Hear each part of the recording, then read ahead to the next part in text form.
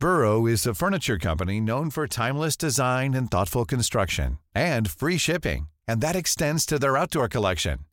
Their outdoor furniture is built to withstand the elements, featuring rust-proof stainless steel hardware, weather-ready teak, and quick-dry foam cushions. For Memorial Day, get 15% off your Burrow purchase at burrow.com/acast, and up to 25% off outdoor. That's up to 25% off outdoor furniture at burrow.com/acast. Millions of people have lost weight with personalized plans from Noom. Like Evan, who can't stand salads and still lost 50 pounds. Salads generally for most people are the easy button, right? For me, that wasn't an option. I never really was a salad guy. That's just not who I am. But Noom worked for me. Get your personalized plan today at Noom.com. Real Noom user compensated to provide their story. In 4 weeks, the typical Noom user can expect to lose 1 to 2 pounds per week. Individual results may vary. Here's a cool fact. A crocodile can't stick out its tongue. Another cool fact, you can get short-term health insurance for a month or just under a year in some states. United Healthcare short-term insurance plans are designed for people who are between jobs, coming off their parents' plan, or turning a side hustle into a full-time gig. Underwritten by Golden Rule Insurance Company, they offer flexible, budget-friendly coverage with access to a nationwide network of doctors and hospitals. Get more cool facts about United Healthcare short-term plans at uh1.com.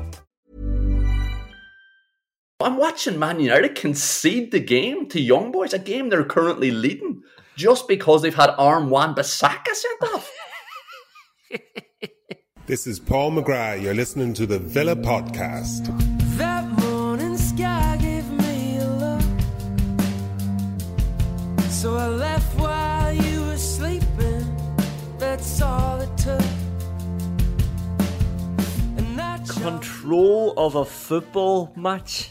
This is what we've always wanted. A fullback driving forward, cutting inside, shooting off his bad foot, triangles, one-touch football, people making themselves available all over the pitch, options from the bench. Not just any old options, options to change the intent, the pace, the shape of what we want, quality options, a new hero for the whole end. Villa Park absolutely bouncing, Sweet Caroline blaring out. Some days are better than others, Liam. And you know what? We did all this without Jordan Pickford. Yeah, I was absolutely raging when I found out Pickford was out injured, and that was only made worse when I realised the backup was fucking Begovic. It's unbelievable. What the fuck is he doing on the bench for Everton? I have no idea. I have no idea why he's joined the club to play as the backup goalkeeper, but I also just have no idea how he is the backup goalkeeper. Honestly, it flashed up the Everton team sheet, and straight away I just went, "Oh, for fuck's sake!" And I didn't look. You know, they realised that Richarlison and Dominic Calvert-Lewin were both out. You know, which is obviously great for Villa. And there's a caveat, not a caveat in the result. This is what you want. You want them to go and bury a team then who are a bit weaker.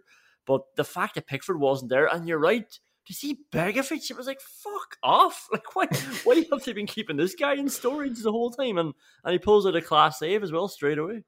Yeah, and like we were gloating and gleeful about the fact that Jed Steer is our backup, but it's a different level when it's Begovic.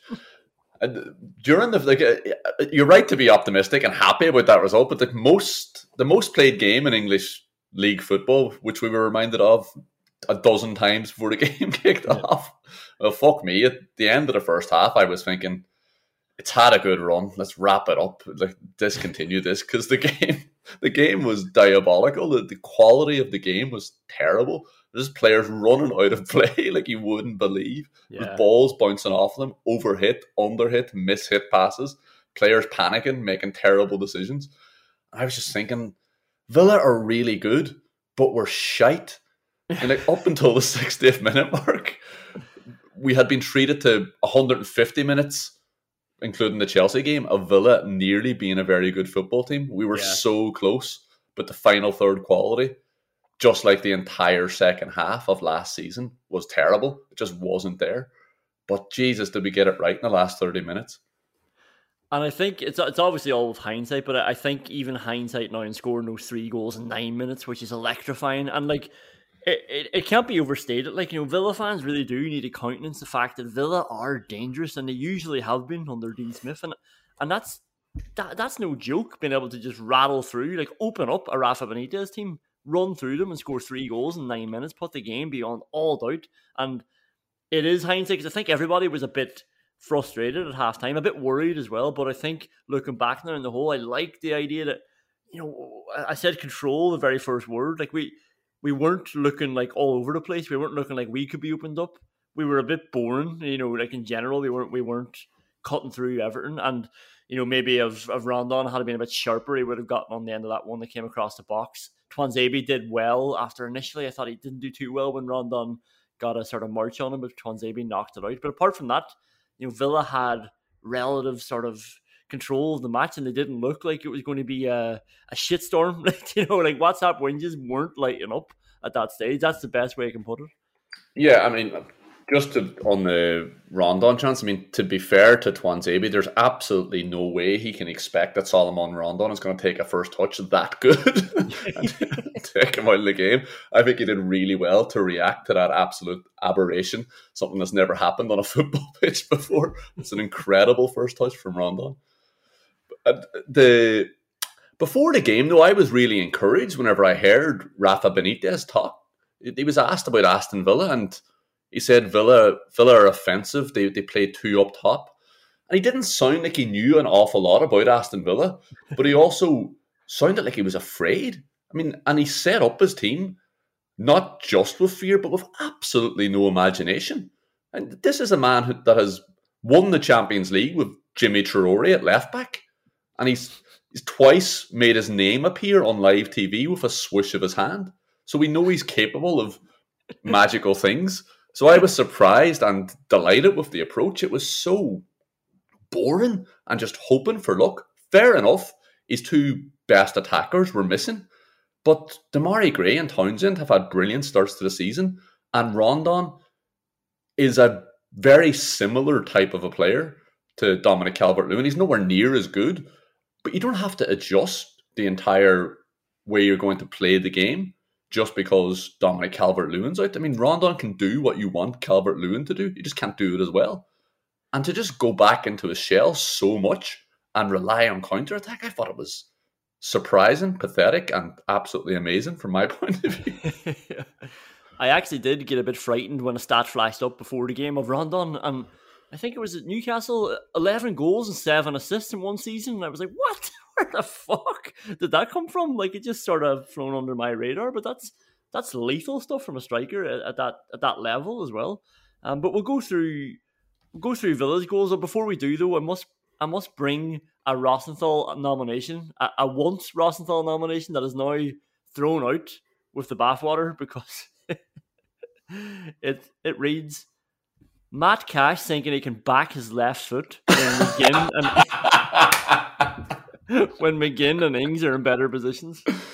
Yeah, that was a really irritating moment of the first half as well. Just Matt Cash having a slash of the ball with his left foot. It was terrible, and it came not that long after John McGinn tried to bend one around somebody who had covered the post by about 10 yards. But he dragged the ball in that direction as well. He had the space at the other side, and he took it around to the other side of your man. So annoying. Such a terrible touch. And once he had taken the touch as well, I don't know why we're in the Rosenthal ward already, especially seeing as we just won a game 3-0. But once he took the touch, John McGinn lined up that shot for about 4.5 minutes. And it's amazing that the guy didn't get out closer to him and just block it off. I think it was Alan, so that explains it a bit more. But Jesus Christ, don't shoot now, John. He's blocked off the angle, in fairness to him. But it's funny you mentioned the Matty Cash thing, because the entire time he was running with that ball, I was just, of course, calling him a cunt for not passing it the whole way up until the point that it ripped the back of the net. Because I think it was Danny Ings who was just standing free about 15 yards out. Jacob Ramsey I think he was the central one, and Ings was further to the left. Yeah, it was Jacob Ramsey, you're right, yeah. And it was just, the pass was on, it was on. And his touches were so, they weren't out of control, but they were a long way from his body. You know, there was plenty of time for a defender to react. He was running at pace, but every time he touched the ball, it went about 5 yards ahead of him. The pass to him from Louise cannot be forgotten as well. That was just a lovely one-touch pass from Louise. It was incredible. But Jesus, it's brilliant. And I was thinking that was probably Matty Cash's best attacking performance since he joined. I mean, the whole game he was so aggressive. He knew he had the beating of Digne at left back as well. and he was going at him. There's a couple of times where he picked the ball up way further infield than he normally would be. He was picking the ball up nearly in centre midfield, and he was just running in an arc around Digne and being really dangerous, whipping in a lot of crosses that were overhit or underhit. But he looked like he wanted to get at him, and it was comfortably his best attacking performance. Yeah, he was. Yeah, he had a real desire to get forward. Like, I've mentioned it recently. Like that award that we used to have. Did Matt Cash get forward tonight? Born out of frustration that he wasn't showing the intent to get forward, and tonight he just wanted to go every time. There were a couple of little frustrations. Like, Ings was unbelievable in this game, but he had that amazing turn on the halfway line. Nice run, feeds it to Watkins, who then I think misses out Douglas Luiz and plays it across to Matt Cash, who just tries to float across them into nobody. Oh. Like even if there were no Everton players in the way, it was going nowhere. Like Ings had run into the back post, and he just given up on trying to think of something, and just thought, I better just do something here. And I actually would have rolled his shot in that case. Yeah, exactly. I mean, he was trying to do something more difficult than the shot, so just have the shot. It was terrible. There was, even the way he was moving his foot, the part of his foot he hit it with, it looked like he was trying to play it where he played it, which makes it all the more confusing. Because I think it was Ramsey at the edge of the box, Watkins was further wide, and Ings had gone to the back post, and he just put it straight down the middle towards the corner flag. I need to get this podcast under control because we're happy with Mad Cash. And we're happy with this result. And like that first goal that you did mention, I had sort of been honing in on your hero, Douglas Luiz, finally being let off the leash, and he was annoying me a little bit. He had nice ideas, but overrunning the ball, maybe taking it in the wrong direction, and he grew into it, and that touch was amazing. Again, brilliant from Danny Ings as well. This is to start this move off. Nice triangles, like I mentioned, and just a one touch from Douglas Luiz. I love a midfielder who forces a run, and Cash was on his toes anyway. And Luiz said, there it is, go for it. I don't want to sound like Andy Gray. But, there's the space, son. Go on, get your goal. And a screamer, in fairness, from Cash. Yeah, and just the way he brushes Digne out of the way as well, because it's a good pass from Luiz, but, it gives the defender a chance as well. But it's just so aggressive from Cash that he can't handle it. And Douglas Luiz I thought he was brilliant before he had to switch position. And it did take him a while to settle into that position.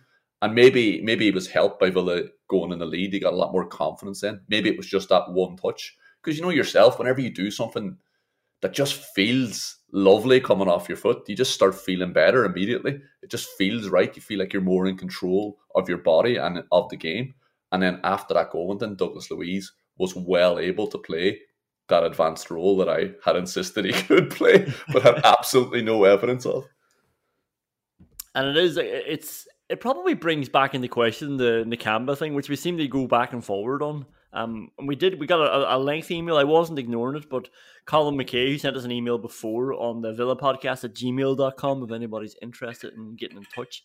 But he seems to be Nakamba's number one fan. No, he's not, but he's often taken issue with our sort of dismissal of Nakamba. And on nights like this, again, you start questioning. It's just, the very least that Nakamba gives you is like allowing people like Douglas Luiz and Ramsey to be a bit more free and off the leash. And I don't know, were you a bit more tempted in seeing that? No, I think whenever you're going to play the three across the middle, we can see the type of control that Douglas Luiz gives you. And if you're playing three, you need to have a ball player. You need to have a regista, as they would say in Italy. That's the type of player you need to have there, especially if you have the energy of Ramsey and McGinn either side. I don't think Nakamba is necessary in that role. To be fair to Nakamba, he played and completed a 40-yard pass. It was unbelievable. Whipped it out to the wing first time. The best thing I've ever seen him do. Like, Nakamba does get a hard time, but it's because I want Aston Villa to be better than Marvellous Nakamba, who is fine. Yeah, fine. Nice lad. Works hard. Second goal. Bit harsh to call a Lucas Digne own goal, I thought. Like that was whipping right in. I was trying to imagine the equivalent if Bailey shoots from it. Imagine just taking the angles all out 20 yards, so he's the edge of the box and the ball's coming in still with that angle, and Digne gets the touch like he did. I think that would be a Bailey goal. And like the cross is going in. Begovic is doing a Pickford. I don't know what he's doing. And yeah, maybe the flick helps it on its way. But I don't know. I thought that would have been a goal if it wasn't a corner. A goal for Bailey, sorry. Yeah, I mean, I think Aston Villa get incredibly lucky that Digne's 5'9", because it does just shave off the top of his head. If he was slightly taller, it doesn't go in. But I think because Digne is intentionally trying to play the ball, I think that's the reason it goes down as an OG. Look, it doesn't matter. Bailey's not going to care. He's got a goal and an assist. It's an incredible corner. And just the turnaround, I'm sure you might want to come back to this, but the turnaround at Aston Villa set pieces, it's amazing what having a coach will do. How often last year did we complain about Aston Villa's inability to do anything with a set piece? And then this game, we had so many chances. Previous games this season, we've created so many chances from it. I don't think it's particularly harsh to call it an OG, to come back to your point, though, and it's just a brilliant whipped cross from Bailey, and he'll be delighted with that. Austin McPhee, like, they laughed at him. It sounded like Nigel Farage. You laughed at me. Now you're not laughing. No one's laughing now.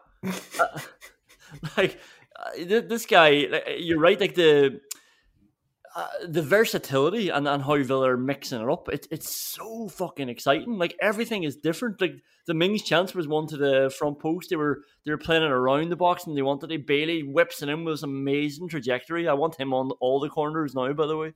But yeah, and like the free kicks were so imaginative, like brilliant stuff. The throw-ins, like the Villa just seemed dangerous, way more dangerous now from every scenario. And again, we had a stage last year where we thought, what's the fucking point of a corner? Like, just give them the ball back and we'll go again, because it was all pointless.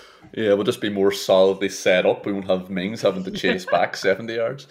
The Mings header, it was a very good set piece. It was very good movement. Mings starting in the middle and running to the front post. Great delivery from Dougie. Dougie on corners. I saw that being lined up. I was like, what the fuck are we doing? How have we been reduced to this?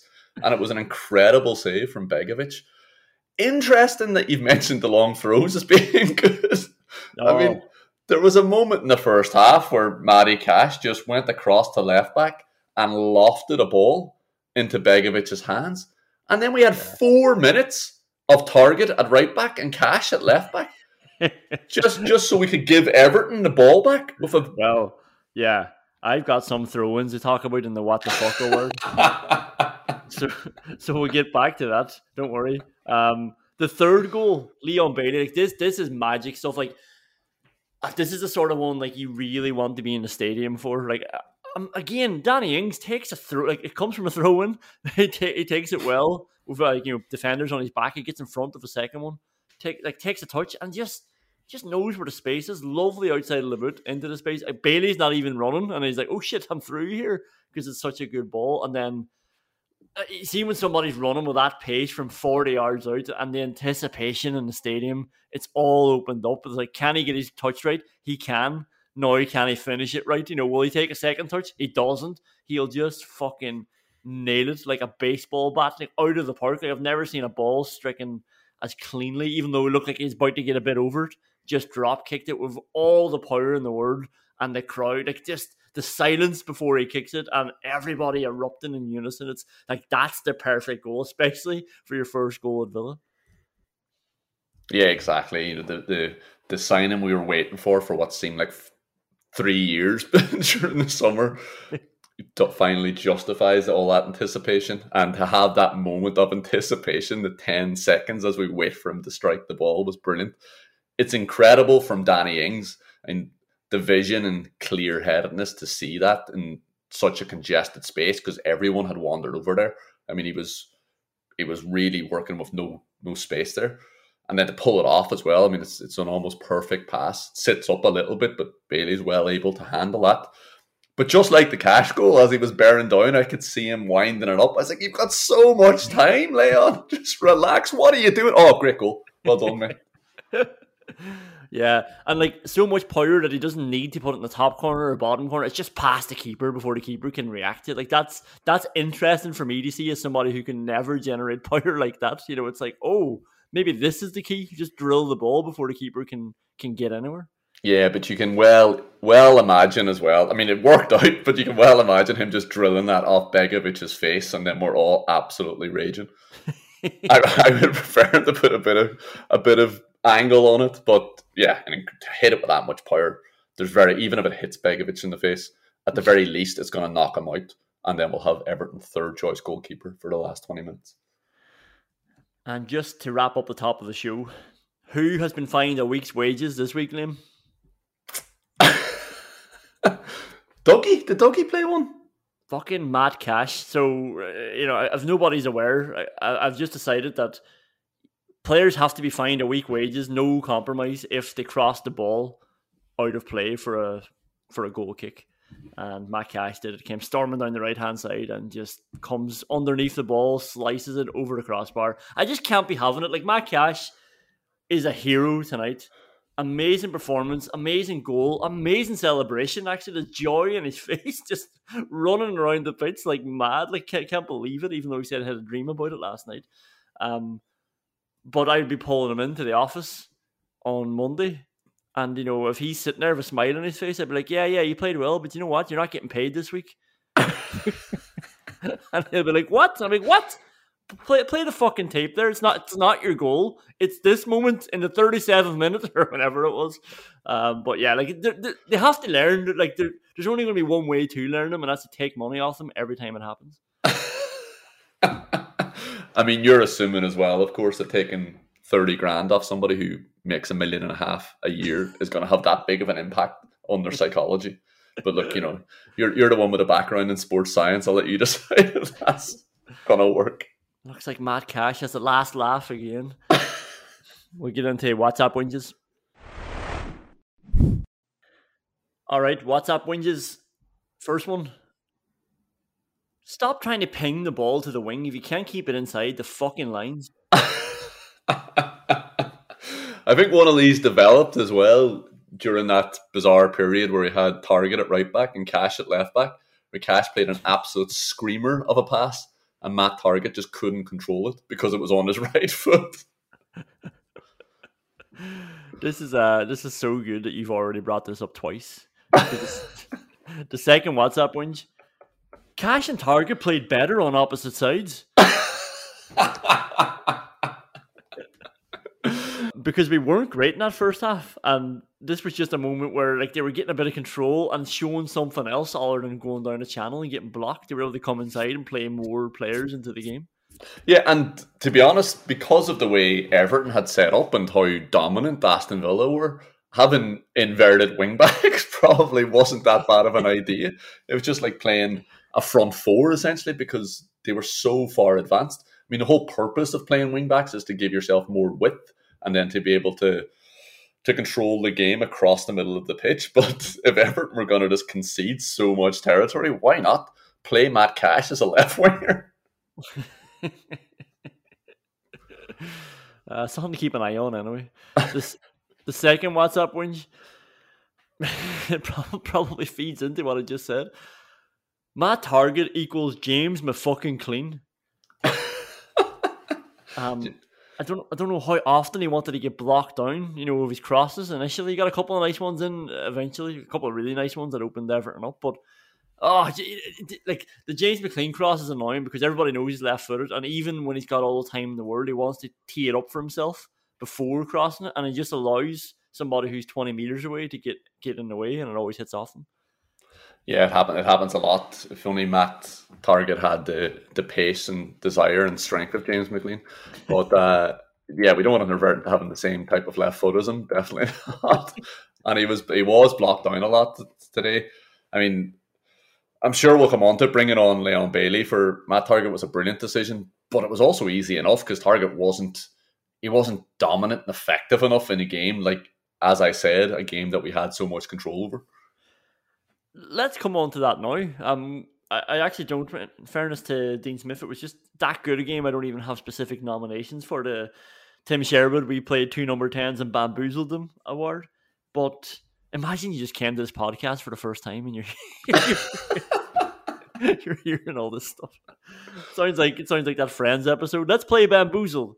But yeah, like that was the obvious one. Bringing Bailey on changed the game. Obviously, having the options to do that now is great. Like the bench was stacked. Like, poor El Ghazi, who was amazing the last day at Villa Park. Can't get a look in now. Buendia didn't come on. He's probably wrecked after his flight over from Croatia. But yeah, like bring a Bailey on, because I think I did anyway. A lot of people probably thought it was a change of system. With Mings going to left back, which is a bit like, whoa. But then afterwards, Dean Smith said, well, the way the game had panned out, like, and this is what you love in a manager, somebody who's looking at the game as it's unfolding in front of him and then making changes to that, rather than having these predetermined subs and predetermined playbooks that he's running by. He looked at the match, he said Mings is basically playing left back. It meant target was right up the pitch. So they felt that they could get Bailey on there without upsetting anything, and it just gave them a bit more impetus. And then, when Bailey got injured, they just brought Ashley Young on then, which kept that shape, but also probably gave them a bit of cover at the back. Yeah, absolutely. We went 3-0 up. It was fine to bring Ashley Young on and revert again. Dean Smith had done what he had set out to do. He had won the game by bringing on Leon Bailey, and you could rename the "We Play 2 number 10s and Bamboozled Them" award the "I brought Leon Bailey on at left back to win the game" award. I mean, it was an absolutely brilliant decision from Dean Smith. And again, it feeds back into just how pathetic Everton were. Like, not only was Tyrone Mings playing left back, we were playing one centre half, and it was Twanzebe against Rondon, and he was well capable of it. And Ezri Konsa was playing right back as well, drifting into centre midfield a lot of the time. It was so easy for that back three. Now, it is on paper, a very, very strong back three.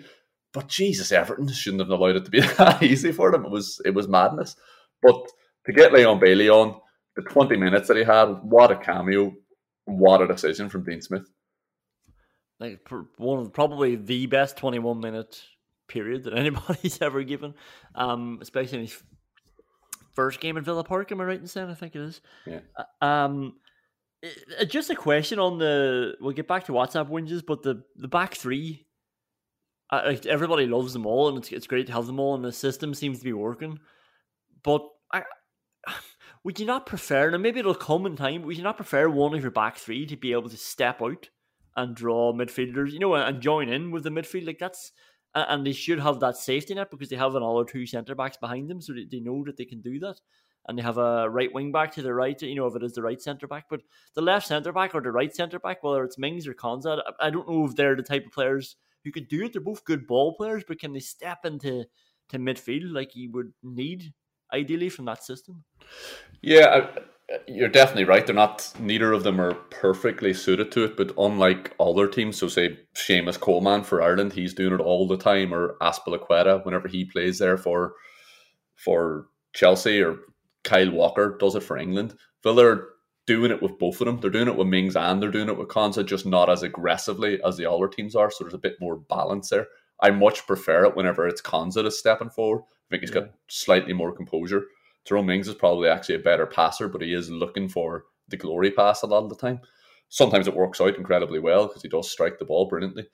But whenever Konsa does it, you can trust Matt Cash to get back if there ever is a problem. Target doesn't have the pace to cover in behind Tyrone Mings if there's any problems there. So I'd like to see, Konsa's a brilliant footballer, just like to see him develop that a bit more if we are going to continue to play this system. But again, that's the benefit of playing three good ball players in midfield as well. It's not as necessary. Yeah. It's not like we're playing an out-and-out defensive midfielder in there, so that you need one of your centre halves to be able to step up. Yeah. We're not playing Declan Rice and Calvin Phillips. We're playing Douglas Luiz, who is not as defensive as Ila as our defensive midfielder, so there's not as much of a imperative on Konsa to be able to play football. The fourth WhatsApp whinge. Who is shouting shoot for Nakamba? Not only that, he was 45 yards out. Exactly. He was just inside the Everton half and just heard thousands of them going, shoot. It's like, was it a joke? I don't know. They seemed like they shouted it again a second time when he was moving his way to the right. Oh, it was absolutely hilarious. The commentator actually handled it very well. It was fairly ambitious shouts of shoot there from the Aston Villa fans. The ball drops him and he rolls it out to Matty Cash. Of course he does. For so many reasons that we can all easily understand. In another context, like if he shoots there, you can hear the groans of Villa Park, like the infamous groans that can get on a player's back. Like imagine he shoots from 40 yards in the Canva with all that talent in front of him. Fucking hell. Dropping on a half volley from 45 yards. Last one. Oh, brilliant. Leon Bailey's out for 3 months now. Season's over. The Lord giveth, the Lord taketh away. Oh, so irritating. Unbelievably irritating. And I was wondering, was it just a dead leg? Because I think he didn't pull up at any stage, so it's, I don't know. Yeah. Hopefully it's not too serious. I don't know. Were they talking about it afterwards? Yeah, he was being interviewed after. He said he actually, which is more worrying. Whatever way he was talking to Konza, it looked like he was gesturing that somebody had run on his legs. So I was like, grand, get over it. But he said afterwards in his interview that he actually pulled, like he didn't say pull, but he felt it when he shot, when he had that rasper of a shot past Begovic. Yeah, so it's like, oh God, did he pull a muscle? Oh, he definitely did. I've done that before as well. Just really innocuous. Hit the ball as hard as you can and just your quad goes. The problem that I had, so it's probably a good thing that he came off after 21 minutes. The problem I had is I played with it for a year. So I probably had a week-long injury that persisted for a full year. And it was fine whenever you're just knocking the ball around. But as soon as you have a strike, it just has a really, really sharp pain in your leg. If you hit it with your instep, if you hit it with your laces, it's just agony. So we can get a year out of him? We can get a year out of him, yeah. We can get a year out of him with a bit of ibuprofen, handily knocking around. I hope it's not as bad as it is. And he did, like, it was nice that he was talking. He's obviously looking at the fixture list as well. He's like, we just thought it'd be better off, coming off. We were 3-0 up and we've got a lot of games coming up. So I was like, okay, right, this is a guy with an eye on the bigger picture. Hopefully it's not too bad. Fuck's sake. We'll come back. We've got the award category after this.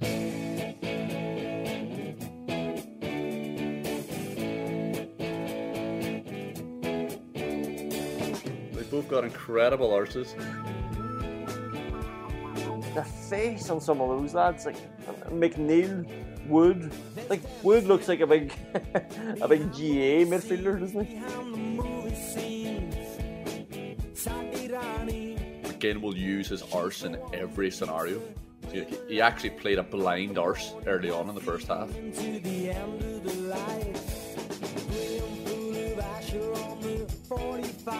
Does anyone sweat more than Ross Barkley? It actually looked like he was going for showers regularly during the game. What the fuck is wrong with you?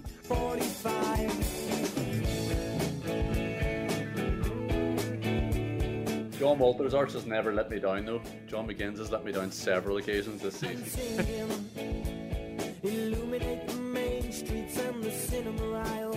He was drenched, like absolutely soaking. El Ghazi is too prone to bad runs of form. He had a bit of crack in December and he was due a bad run. He's too patchy, he's too streaky. And that performance was the equivalent of a streak of shit in the toilets of a fucking bus station. Into somebody else's bosom. Bosom of possession, I mean. Like a bosom of possession, I mean.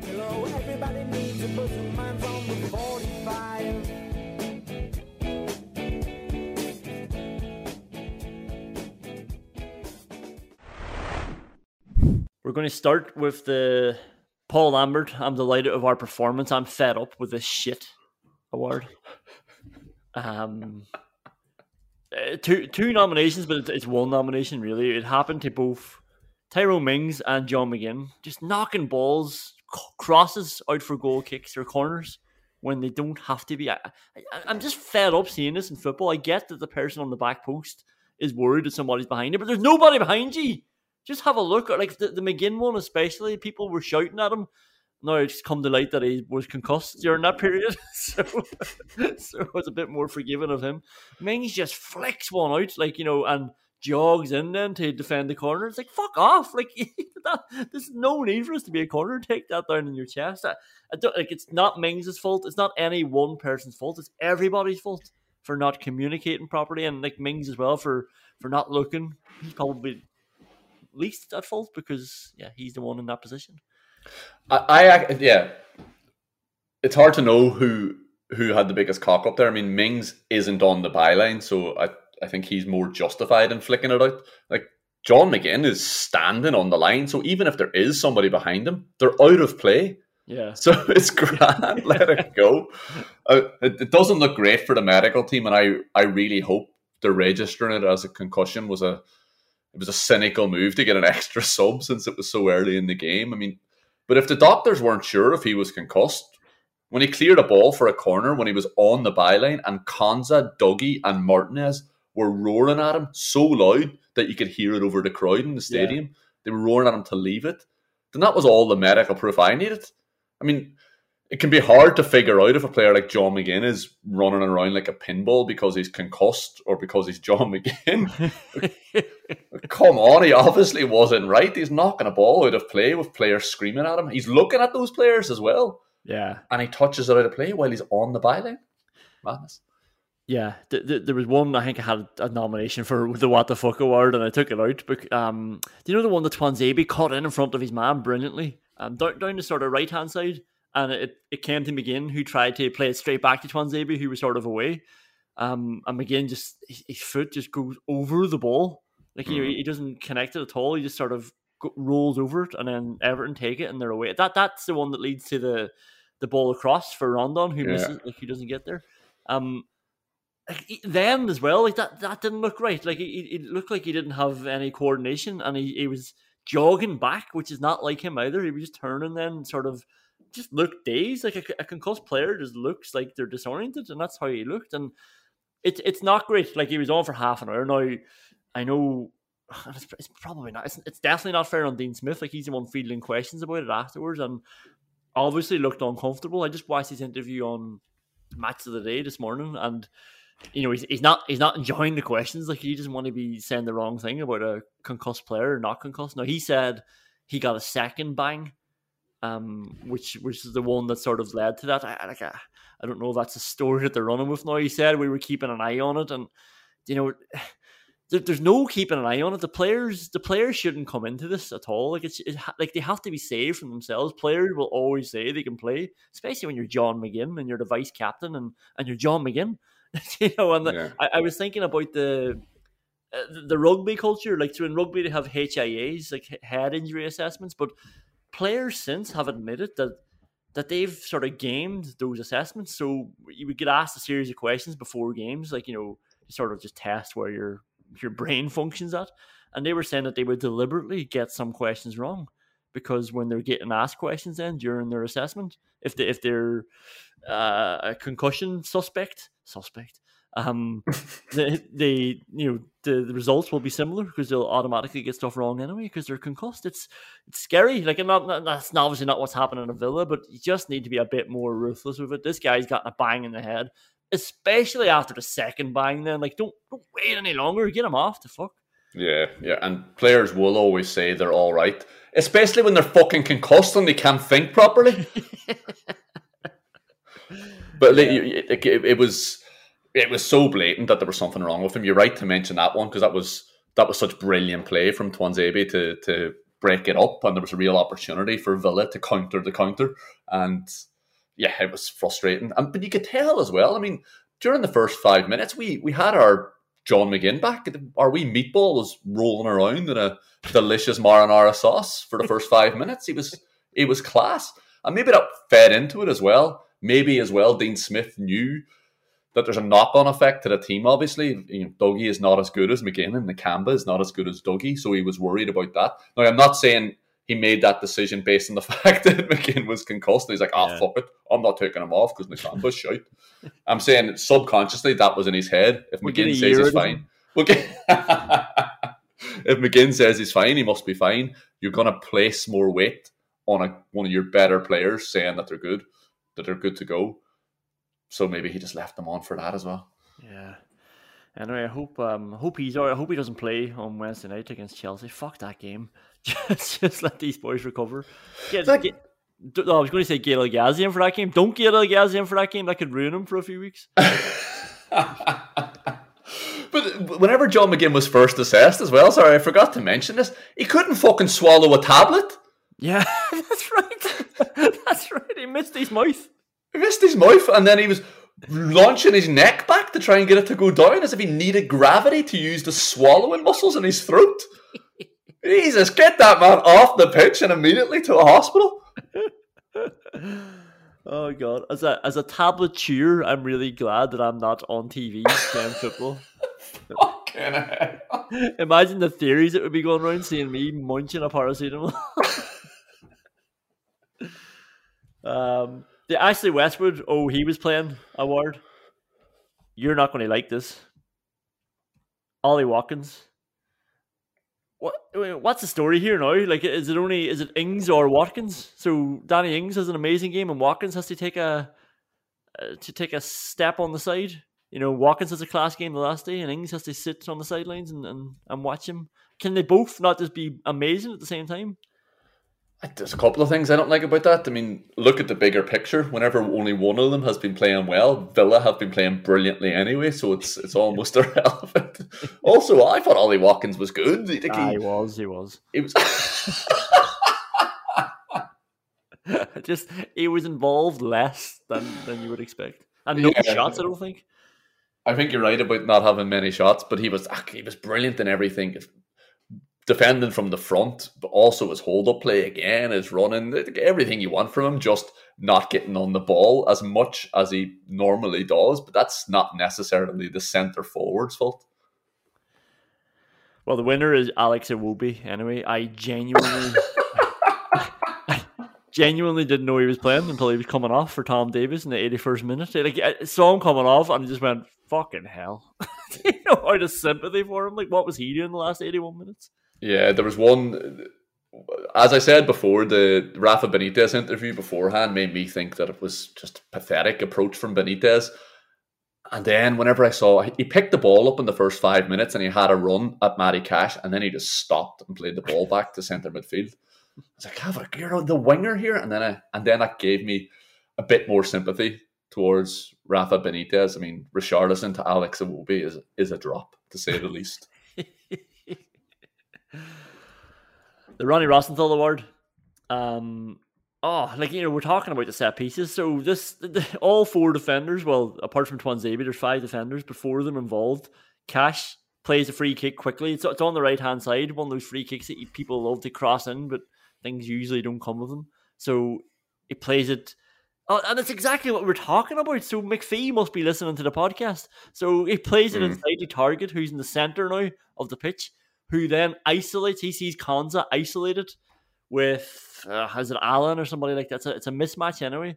It's Gray. It's an even bigger mismatch. Oh, Demarai Gray, Jesus Christ. So Konza has peeled off now away from the pack where you would have assumed the ball was being crossed initially. Instead, the ball goes across the target and then it goes into Konza, who heads it back to Mings, who just an amazing touchdown for like Mings would have been well within his rights to have a shot there, like over his head or let it drop down and spank it, but he just tees it up with his head to Danny Ings, who volleys it the outside of his boot, and it just curves over. Amazing stuff.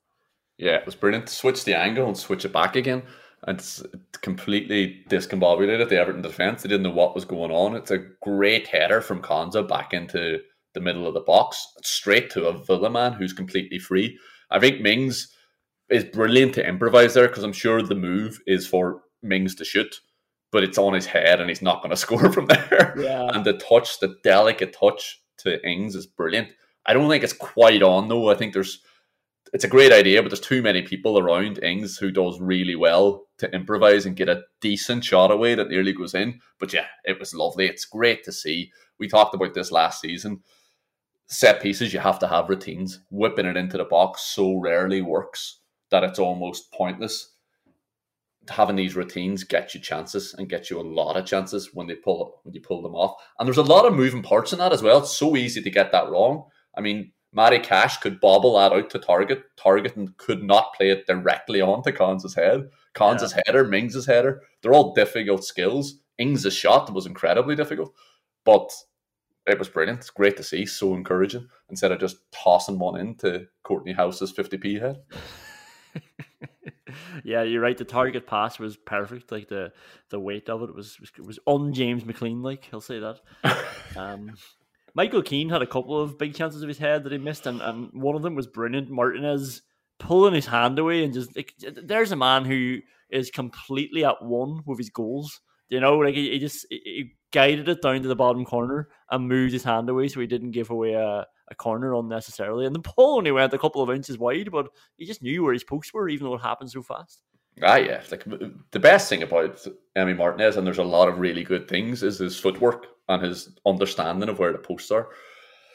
And when you combine that with his ability to hold the ball, it's just incredible. He makes so many chances look so shit for Everton. There was a couple that just were shot, but he's just under the ball, catching it at his face or in his stomach, and it's other keepers would be pushing that out for a throw-in. And he's an immaculate goalkeeper. I think the winner, though, goes to our man who is playing really well. I'm delighted for him, but he wins this Rosenthal Award this week, is Jacob Ramsey. Steals the ball in the Everton half. I love these boys, like Dougie, Ramsey, and McGinn. They're like three of the best midfielders to win ball back high up. It's brilliant to see, but Ramsey steals the ball, drives forward with that athletic body of his.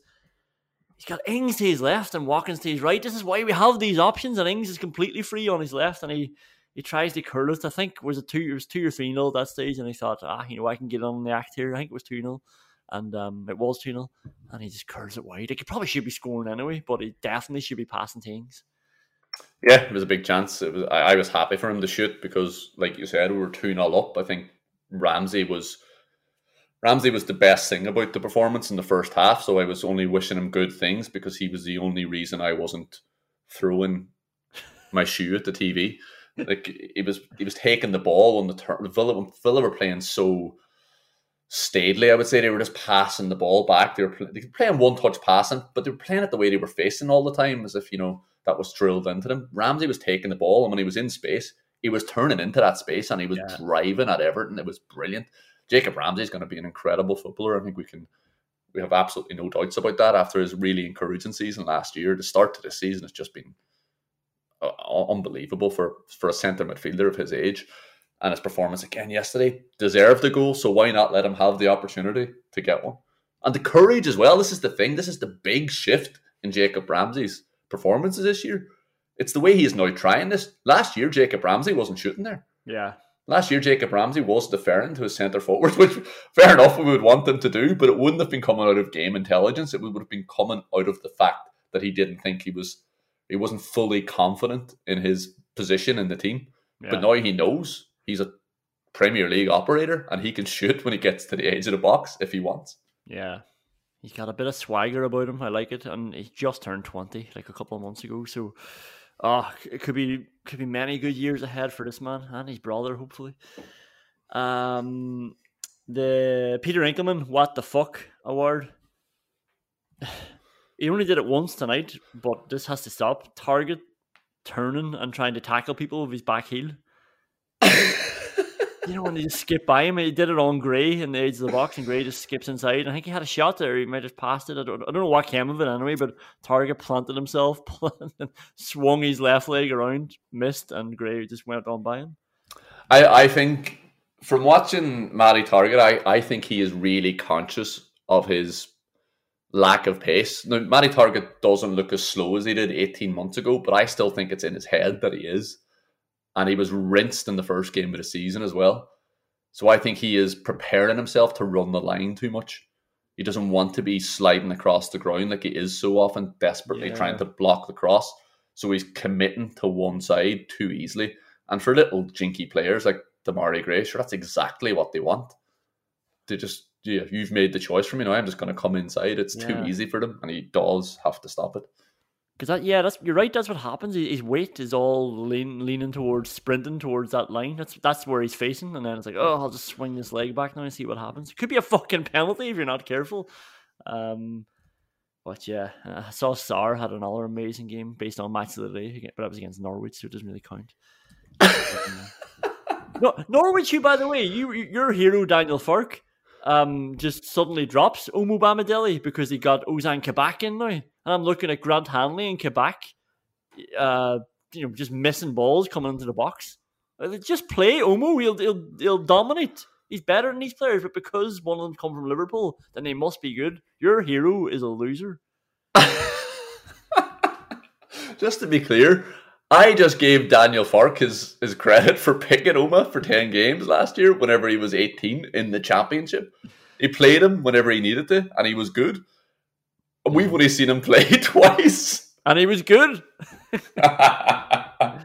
And also very good at that driving out from the back as well, by the way, as a back three. Maybe one for Villa to keep an eye on. And listen, just because Stuart Atwell had the worst game a referee's ever had last year, and I rightly called him your hero, you can't just keep throwing my hero back at my face now, as if that's as justifiable as me saying that Daniel Farke picked Bamidele. You saying that Stuart Atwell's the best referee in the world. You're a Farke nonce. Last nomination. Matt Cash comes over to the left side again for a throw-in. He's come over for a throw-in and then tries to throw it short to Douglas Luiz, who flicks it out of play for a throw-in to Everton. And now you've got Matt Cash over there for no reason, all this build-up for no reason, and the ball given away for no reason. Yeah, it's easily the worst thing that happened in the game. Only challenged by the throw into Begovic's hands. And maybe that's why Matt Cash didn't try it again last time, because he ended up playing left back for 4 minutes. Yeah, well, I would suggest just don't come over. Like, your target is well capable of throwing the ball 5 meters. Yeah, and this is the thing.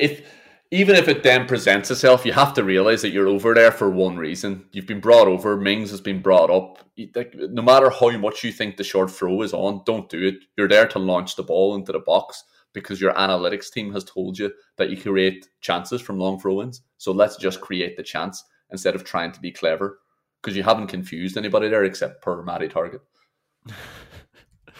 The Vyman meter going up. A lot of players. Danny Ings, like, this boy was brilliant. I don't think I really appreciated it until his time with Villa. His control of a football and his skill. He's nutmegging players. He's pirouetting around them. He's making space. He's creating. He's a really good playmaker. He doesn't need to be scoring goals to be to win my heart over, and he's doing really well. Yeah, Danny Ings is a very good player. His his ability to link up the play as well is something that I didn't appreciate as much. I didn't think he had that in his game, and maybe I was putting too much emphasis on his ability to get his head down and drive towards goal and have a shot. I didn't realise he was quite that clever a footballer. I knew he could do it and had played in that position, but I didn't actually think it was worthwhile. I thought Hasenhuttl was a bit of a nutcase for attempting it a few times. But even when he plays that pass out to Bailey, you can see from the wide angle then, he plays that pass and it's an amazing pass, and he's well within his rights to stand back and appreciate it. But he's the first player to react, and he is off like a fucking rocket down the right wing in support if Bailey needed it, which he obviously didn't. But that's just so incredible to see as well, the desire to get back into the box, but also to appreciate the fact that players need help as well. You have to be a good teammate. If you're going to play like Aston Villa, you have to get yourself freed. Players on the ball in this way that Aston Villa are playing are less important than the players who aren't on the ball, because it's so easy. You have to make it easy for the player on the ball to pass it. And that definitely was the highlight of that second half. Just everybody showing for each other, like, and showing in tough areas as well. Like, and Ings more than anybody.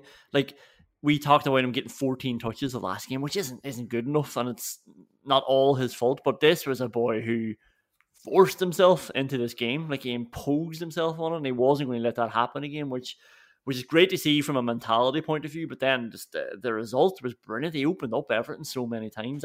That Cash cross that we talked about, where he floated the ball, tried to get it back into Ings, that starts with Ings like turning on a shoestring in the in the centre circle and then finding Watkins after running forward, and he's the one that sets off the move initially for Cash's goal. He was the one who was free when Ramsey went through. Like, he was involved in this match, and he deserves all credit coming back from a game like he had against Chelsea.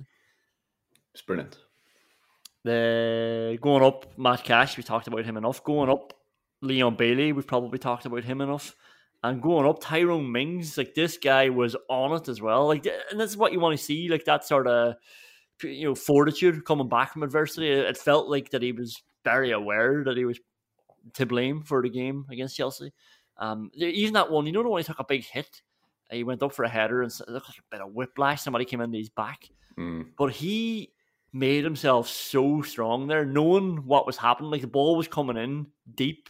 He was standing still, so he was in a dangerous position. Like, it could easily be a goal of a player getting a run on him.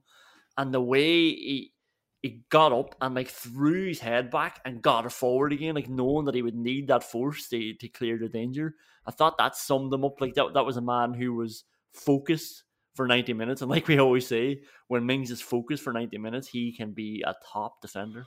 Yeah, absolutely, and he showed that tonight. He dominated that side of the pitch, so much so that we didn't need a left back anymore. Yeah, and it was Godfrey that was coming steaming in as well. So it wasn't Seamus Coleman. Yeah, it was a big man coming in at the back post, and yeah, you're right to mention his neck muscles there, because he's from a static position. He's just jumped into the air.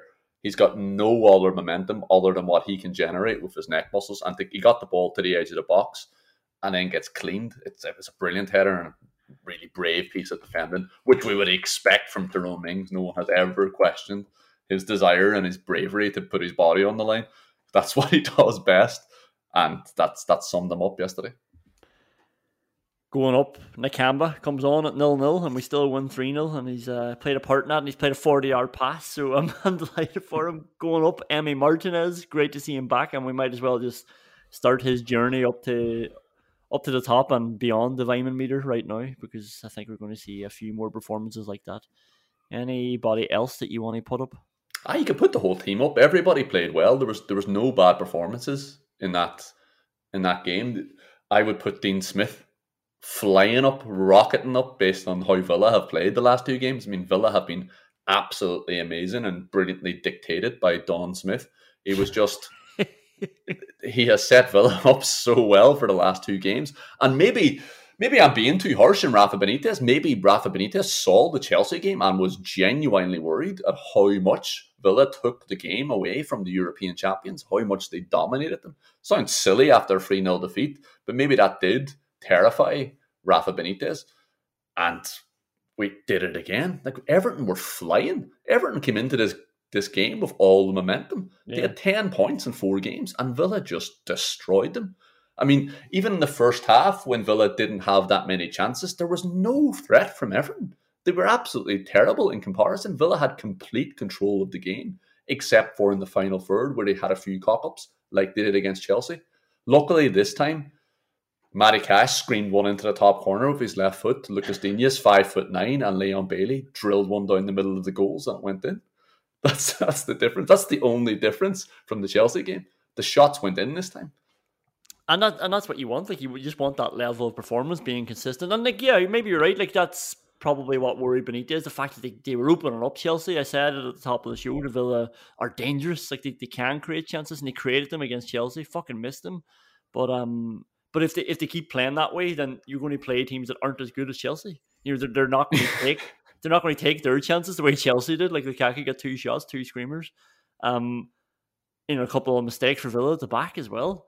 You're not going to get punished as severely against most of the teams in the league, and you'll probably get more chances, or get a better opportunity to score the chances you do get, because again, you're not playing Chelsea every week.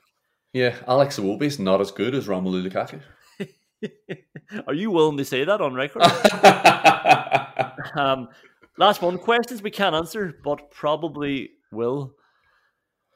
How boring must it be to play for Man City? And I'm not I want to remove this from any Jack Grealish talk. Like, Grealish is a Man City player. Good luck to him. Like, he's given me so many happy memories down through the years. So I'm not getting at him anymore. I'm letting it go. We've got Bailey. We've got a good team there of our own. We've got Don Smith, as you say. We've got Villa Park rocking. So this honestly has nothing to do with Jack Grealish. He scored a screamer in the middle of the week in Champions League. But I'm calling it now. It's boring to play for that team because. And not because it's so easy. Like, you have to go through these patterns because the other team always have everybody back, and you have to pass. There's very, very little room for players to show a bit of individual magic or to improvise, and you have to just go through the rhythm and the rhythm and the rhythm. Like, Pep talks about the rhythm and bringing up the pace and taking down the pace, and so often, actually, to start off with, playing that way initially is defensive. Like, Pep is doing that, holding the ball that long and driving the other team back because it means that they're less likely to concede. That's a great way of defending, like holding the ball up high in the pitch and not having any opposition players on your side of the pitch. But it also means that so often Man City have 6 players in the box. That's not an exaggeration. They're all just standing in the box. And fair enough, I said I'm not going to talk about Grealish. I've noticed it because I'm keeping an eye out for Grealish when I'm watching Man City. And he's just one of 5 other players who are just queuing up, waiting for a chance to drop to them. They're all just standing around, and it's like, this is crap. Like, they're watching Zinchenko and Cancelo and whoever else zip the ball around, and they're just waiting for it to break to them in the box, and it doesn't look fun. And obviously, it's not as fun either when there's only 38,000 people showing up to a Champions League match that you're winning 6-3. You're the champions. You've got 5 of England's best players. You're trying with all your might to become relevant and to become identifiable. And you're playing attacking football. You've got Pep Guardiola, and people won't come out to watch you in the Champions League. I don't know what else you can do. But that's the backdrop of it. But the actual playing of it doesn't look fun. Yeah, and I watched the Southampton game this afternoon, and they brought on Phil Foden because they needed to. They also brought on Mahrez and Kevin De Bruyne, but I think we've covered that subject enough. They brought on Phil Foden, and he was running around desperate for the ball. I think it was his first game of the season, and because of this way that Man City have it drilled into them to play, it was almost pointless bringing on Phil Foden because he was there. I would have thought, to try to bring in a bit of imagination into the game, but he was popping the ball off and then stepping into space, and the ball wasn't coming back. It was being recycled in this iterative patterns that just have to be played out by Pep Guardiola's team. And I think you're right. I think it must be boring for players like Phil Foden or Jack Grealish to have to play in that system. It's obviously a lot more interesting for Gundogan or Kevin De Bruyne, who are on the ball a lot more and they're dictating how these patterns are going to play out. But to be one of the forward players must be soul destroying. Pep Guardiola needs to show a bit of patience, in my opinion. I mean, to get 38,000 fans, probably 30,000 fans, 5,000 Leipzig fans, and 3,000 tourists to turn up to a game is impressive for a club that's only 13 years old. I mean filling 70% of your gargantuan stadium of 55,000 for a game against a team that finished second in the Bundesliga, your rivals for qualification from the group in the most prestigious club competition in the world is a bit of an achievement. And I don't know what he's so worried about. And they spent 100 million on the most popular player in England. So I don't know. I think you're right to ask. I don't know what else they can do. Everything should be set up for this stadium to be filled, but they just have to show that bit of patience. 13-year-old club is doing well. These things take time. Why? It is a weird one. Like, why does nobody care? It's just because it's something that I sometimes wonder: are we all just over egging this? Like, it's a really funny stick to beat them with, but it's true. Like, nobody genuinely cares. Like, not in proportion to how much they should. Like, and I am convinced that the reason they were trying to buy Harry Kane as well was just for that reason. Let's get the England captain in here too. If nobody cares, let's make them care. We'll have the most popular player, as you say, the poster boy, and we'll have the captain who's scoring all the goals. They'll have 6 English players in there, and it won't matter. Like, there'll still be 30,000 Man City fans showing up to a Champions League match. But they only have 30,000 fans. That's the issue, and people just need to realise that there will eventually be a lot of people who aren't from Manchester, because that's where their fans are based now. It's just Manchester people. They don't have the global reach. They can't get the stadium to be filled, and they just have to appreciate that. They're just not a big club. They never were. That's part of the reason why they were bought, because they could be bought so cheaply. Yeah.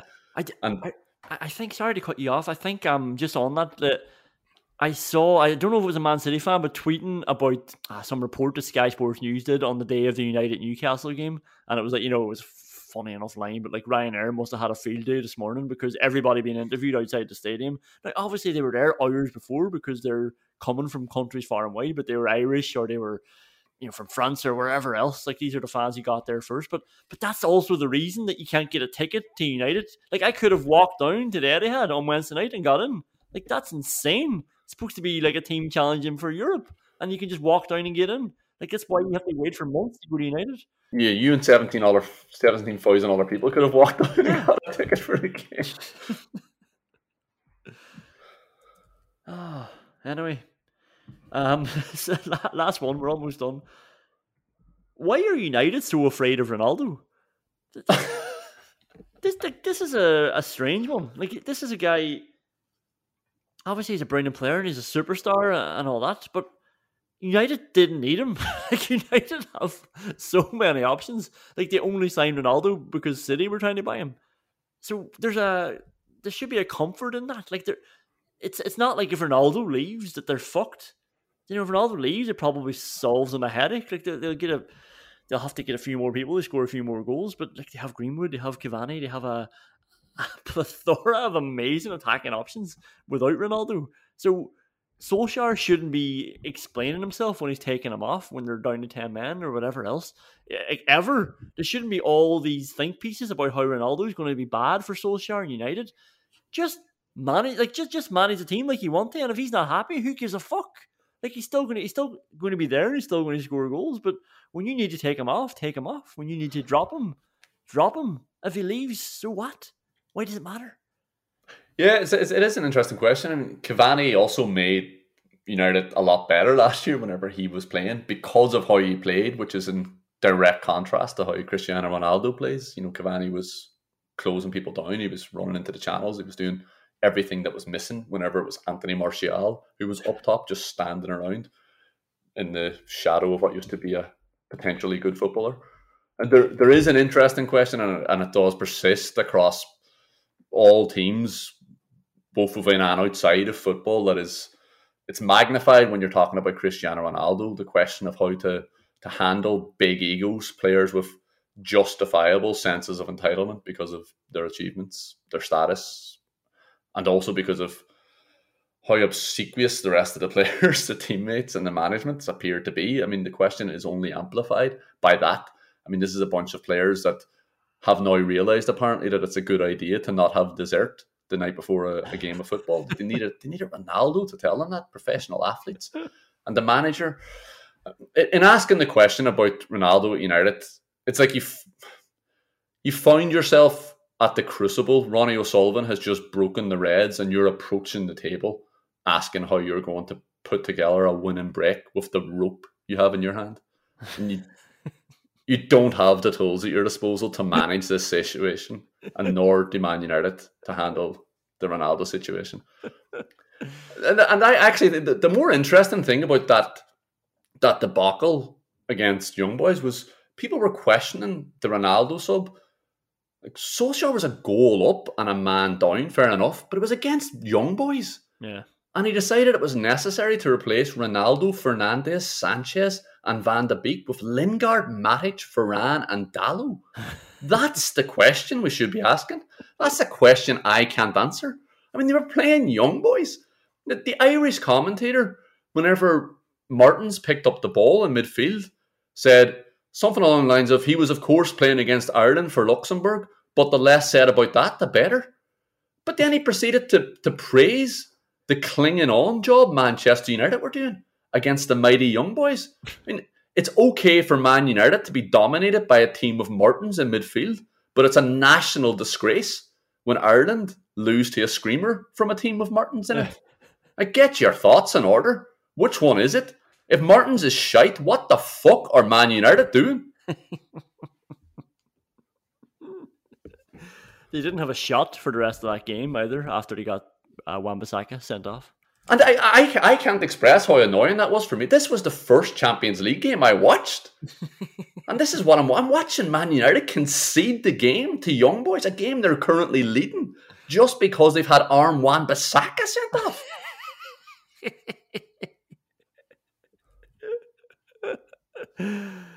This will forever remain an unanswered question. Yeah, I would just say don't worry, don't get too concerned about the Ronaldo thing. Like, he was just thrust upon you because you couldn't let him go to Man City. He's a great asset to have, and he's always going to be a great asset, no matter how pissed off he is with you. And he might leave in the summer if you don't play him enough.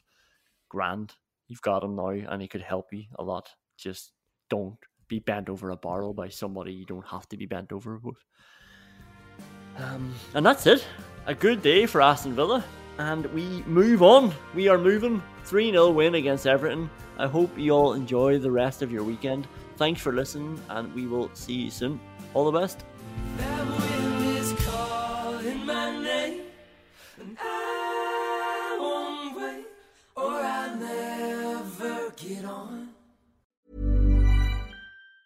Mom deserves the best, and there's no better place to shop for Mother's Day than Whole Foods Market. They're your destination for unbeatable savings, from premium gifts to show-stopping flowers and irresistible desserts. Start by saving 33% with Prime on all body care and candles. Then get a 15-stem bunch of tulips for just $9.99 each with Prime. Round out Mom's menu with festive rosé, irresistible berry chantilly cake, and more special treats. Come celebrate Mother's Day at Whole Foods Market. Hey, it's Danny Pellegrino from Everything Iconic. Ready to upgrade your style game without blowing your budget? Check out Quince. They've got all the good stuff, shirts and polos, activewear, and fine leather goods, all at 50 to 80% less than other high-end brands. And the best part? They're all about safe, ethical, and responsible manufacturing. Get that luxury vibe without the luxury price tag. Hit up quince.com/upgrade for free shipping and 365-day returns on your next order. That's quince.com/upgrade. Mom deserves the best, and there's no better place to shop for Mother's Day than Whole Foods Market. They're your destination for unbeatable savings, from premium gifts to show-stopping flowers and irresistible desserts. Start by saving 33% with Prime on all body care and candles. Then get a 15-stem bunch of tulips for just $9.99 each with Prime. Round out Mom's menu with festive rosé, irresistible berry chantilly cake, and more special treats. Come celebrate Mother's Day at Whole Foods Market.